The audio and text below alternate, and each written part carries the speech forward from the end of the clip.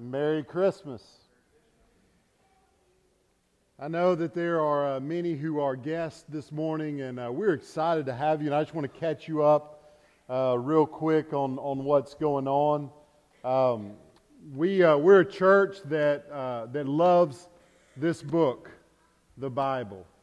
It is a book that is separated into two parts, Old and New Testament. But it's telling one story, and that story is about Christ, or it's about the fall of mankind and God sending Christ into our world to redeem a people, to be worshipers of Him among every tribe, tongue, and nation. And the Old Testament looks forward to Christ's coming, and it sets the stage for Christ's coming. And the New Testament tells us of Christ's coming and also tells us how we are to live in light of that coming. And when we turn to the New Testament, you'll find 4 books at the beginning of the New Testament. And those are known as the 4 Gospels: Matthew, Mark, Luke, and John. And although they cover some similar events and they're all talking about the life of Christ, they are all written for different purposes.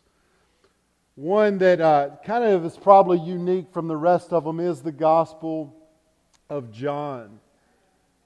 And John tells us actually why he wrote the Gospel of John. He says in John 20:31, "But these are written so that you may believe that Jesus is the Christ, the Son of God, and that by believing you may have life in His name." And so John had a very evangelistic mindset when he wrote this book. He wants us to read about who Christ was and what He did, and to believe, to realize that it's not a fairy tale. This time of year, we're not celebrating a fairy tale. We're celebrating the true coming of Christ. Now, we as a church have been going through this gospel. We started this past summer, and we just finished John chapter 5. And for December, we've circled back around, and we're covering the first 18 verses of John that talk about Christ coming. And we are reflecting on what that all means. And so this morning we're closing out our Christmas reflection on these first 18 verses with verses 14 through 18. Let me read those again. It says, "And the Word became flesh and dwelt among us. And we have seen His glory as of the only Son from the Father, full of grace and truth. John bore witness about Him and cried out, 'This was He of whom I said, He who comes after me ranks before me, because He was before me. For from His fullness we have all received grace upon grace. For the law was given through Moses, grace and truth came through Jesus Christ. No one has ever seen God, but the only God who is at the Father's side, He has made Him known." And so what I want to look at this morning is that the Word became flesh. And that's what we're celebrating this time of year, is the incarnation, right? God in the flesh, right? You go to a Mexican restaurant and you order a carne taco, you're ordering meat. And that's literally kind of the rough translation of what this is saying, the incarnation, God in the flesh. And I want to look at 3 reasons why God became flesh. And the first is that God became flesh to dwell with us. It says here in verse 14, "And the Lord became flesh and dwelt among us." We see in this His great humility, because in Scripture, most of the time when the Scripture talks about flesh, it's saying something kind of negative, especially when it talks about our sinful nature. Now we know Christ had no sinful nature, but we see flesh as being weak and as grass. The Scriptures tell us of flesh. And yet, Christ came in the flesh. He came in the flesh. And all that the flesh entails. In Philippians 2:6 it says, who though he was in the form of God, did not count equality with God a thing to be grasped, but emptied himself by becoming the form of a servant, being born in the likeness of men. We need to remember that the incarnation of Christ coming in the flesh was not a subtraction from him. It was an addition, okay? He was not removing his divinity. Okay, that's not what's happening. What happened in the incarnation, he added humanity. He added his humanity, and henceforth he is the one who is both 100% man and fully divine. The literal translation here, it speaks of him becoming flesh and dwelling among us, as that of a tabernacle. He's tabernacling. He tabernacled with us. We know that in the Old Testament, when the tribes of Israel were roaming in the wilderness, what they would do is, when they set up camp, what was in the middle of the camp? The middle of the camp was the tabernacle. It was the dwelling place of God, because God wanted to be with His people. And then it came that when they built the temple, it sat in the center of the city so that He could be with His people. But even though the temple was this great place of God being with His people, you couldn't just walk into the Holy of Holies, right? There was a priest that had to do that. With great threat and fear, he went behind the veil to make offerings for sin. But when Christ finished His work on earth, what happened? That great veil was split in two. It was split in two to show the great openness and how God will now be with His people in a way like He's never been with His people in the finished work of Christ. And if you'll read it, it reads that it was ripped from the top to the bottom, not from the bottom of the top to the top.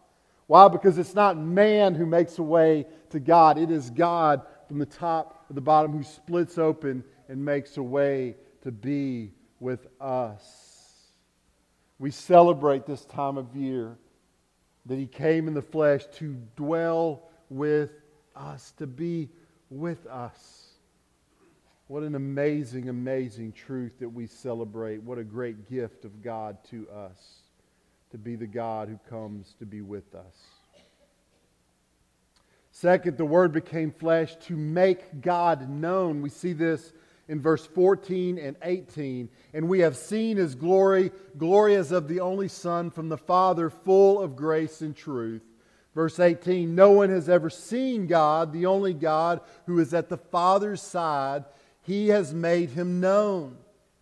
So we see here in these two verses that Jesus became flesh to make God known. Seeing God had never gone well for humankind. There was a time, even though Moses was appointed as this great mediator, a temporary mediator until Christ, although he was appointed as this great man, he goes before God in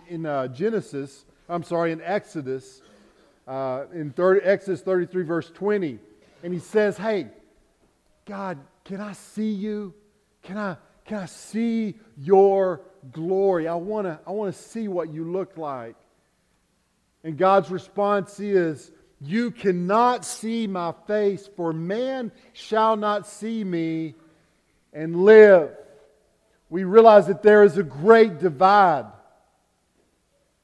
especially in the Old Testament, that you could not see God. If you saw God, it would burn you up because of your sin and His holiness. Even men that were able to appear in the throne room, like Isaiah, became nervous wrecks in the sight, in that great amazing sight. But that all changed in Christ.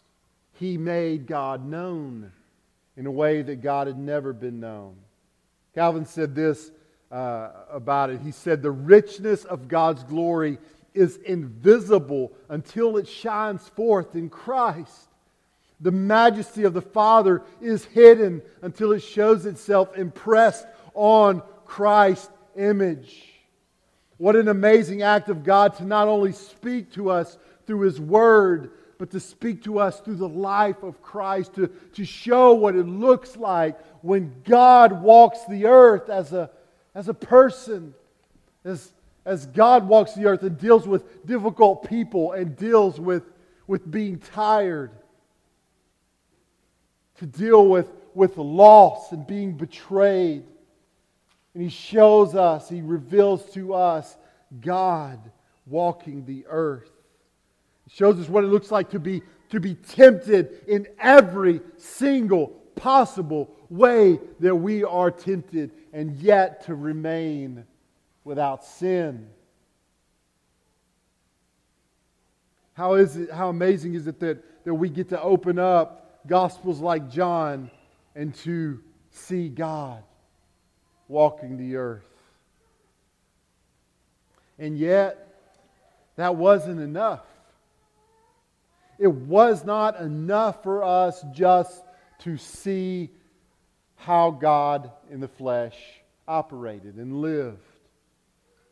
We needed more than just a model. We needed a fundamental change in who we are and how God sees us. Imagine if you're a golfer, and I'm not much of a golfer. Play about once a year, so you can imagine what my game is. And I've heard about some of your games, and they're not much better. But imagine you're down the road at Mystic Creek, and you're playing, and Tiger Woods comes to the course. And you know he's going to play through. You could have six-hole head start. He's going to end up playing through. Again, I've heard about your golf games. And as he plays through, just imagine watching the perfection of Tiger Woods. And as he plays through, and you're just there watching him, and he says, "Hey guys, it's not that hard." And he just knocks it on through, takes it to the hole. Tiger Woods has not helped you. Tiger Woods has exposed you. You're sitting there feeling even worse about your game because nothing's changed other than the fact that you saw a man who can play with such perfection. It just exposed how bad you are at golf. And if all Christ had done, if it had been merely to be a model for us, then that's all He would have done. That's all. He would have left us in worse shape because we would look at how He kept God's law so perfectly and how moral He was and how, though tempted, He was without any bit of sin. And we would have looked at that and said, well, what am I going to do? All that I've seen is how far I fall short. I even feel worse when I observe the greatness of Christ and His ability to live up to God's law. And that is why Christ not only came to be near us, and not only to make God known to us, but to give us grace to fundamentally change who we are and how God sees us. So thirdly, the Word became flesh to give us grace. Look at verse 16 and 17. For from His fullness we have all received grace upon grace. Verse 17, for the law was given through Moses.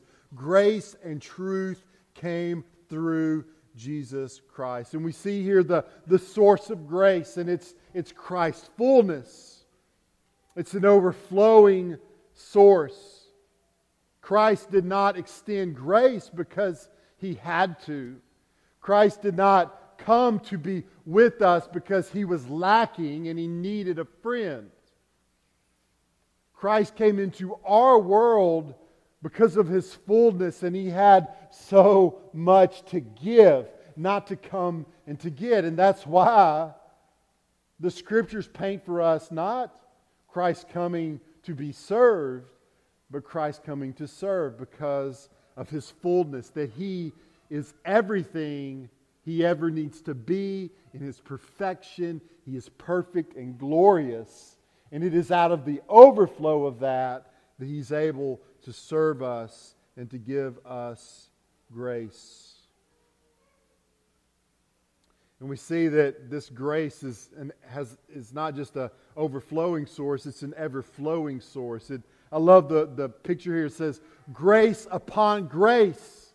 He doesn't just give us grace, He gives us grace upon grace. Listen to me, as scandalous as this is, if you know Christ, if you have trusted Him as your personal Savior, you will run out of sin before you run out of grace.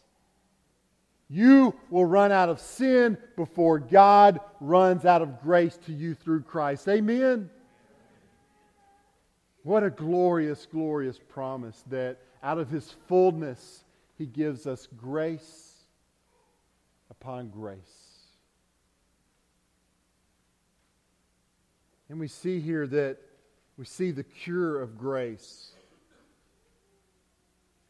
God's law is brought up here. It says, for the law was given through Moses. For the law was given through Moses. And the reality is that the law of God is a great gift. It's a great, amazing gift that He gave to all of mankind through Moses. But here's the reality. The law can never be the cure for sin. The law is the diagnosis for sin. It shows us God's standard for life to see how we measure up. The law is a good thing, but its help to us only goes so far in that it simply shows us that we are not enough, to show us that we are sinners. Romans 7:7 says, what then shall we say? That the law is sin? By no means. Yes, if it had not been for the law, I would not have known sin. For I would not have known what it is to covet if the law had not said, you shall not covet. The law is an x-ray that shows the tumor of sin. And we've got to be thankful, right, for medical science, that the x-ray that shows the problem. It's just not enough. It's one step in the healing. Romans 8:3 says, for God has done what the law, weakened by the flesh, could not do. So here's the problem with the law, is that coupled with our flesh, the law only gives us ways, lets us know how we can sin. Right? There's something built in us that when we see the wet paint sign, right, we have to touch and see if it's really wet. Me at a Mexican restaurant, they put the plate down. It's very hot, sir. What do I want to do? What do I do a lot of the times? I reach out and I touch it. And sometimes it's not so hot. And sometimes I regret it. But because I'm a moron, I've got to push the boundaries. I hear don't touch, and I need to see. I need to see what it's about. And that's the shortcoming of the law in my flesh, because I'm a rebellious person and I just got to see.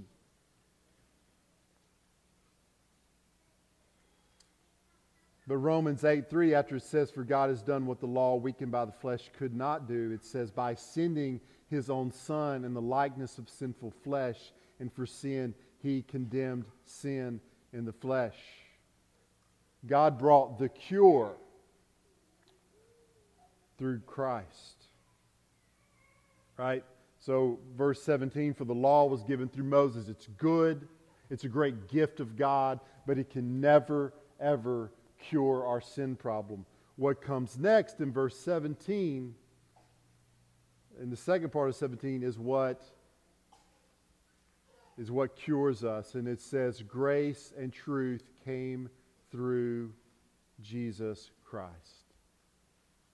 Grace and truth came through the work of Jesus Christ. And this is the work of Christ. That babe that we celebrate, that came in this manger in humility and meagerness. He lived this amazing life and did not sin one time. Absolute perfection. He kept God's law to show us what we needed to do. That's not the main purpose. He kept the law so that He could be the substitute for us, so that His righteousness in keeping the law might be placed upon us by grace.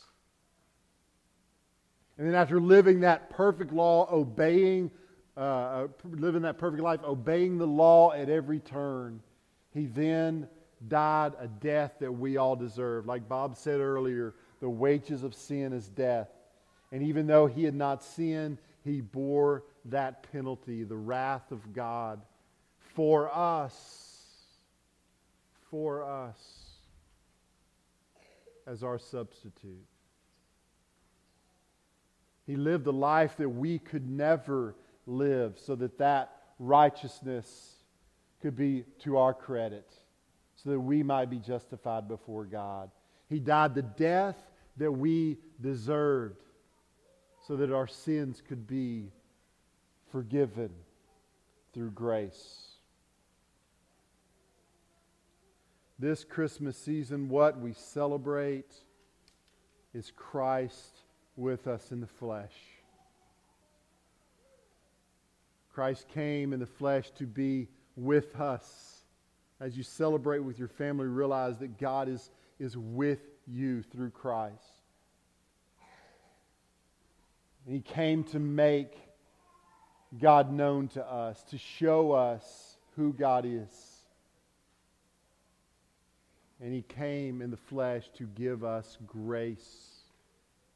I would encourage you, if you have never trusted Christ as your Savior, you've never believed in Him, you can have the most amazing Christmas ever, knowing that the one who's made flesh with you is the one whom you have been joined together to receive grace upon grace for your sins. I'm going to ask you to please stand as our musicians come. And I'm going to ask you to respond however God has spoken to you through His Word this morning. Let's pray. Dear Heavenly Father, God, we thank You for Christ. God, we thank You for the law.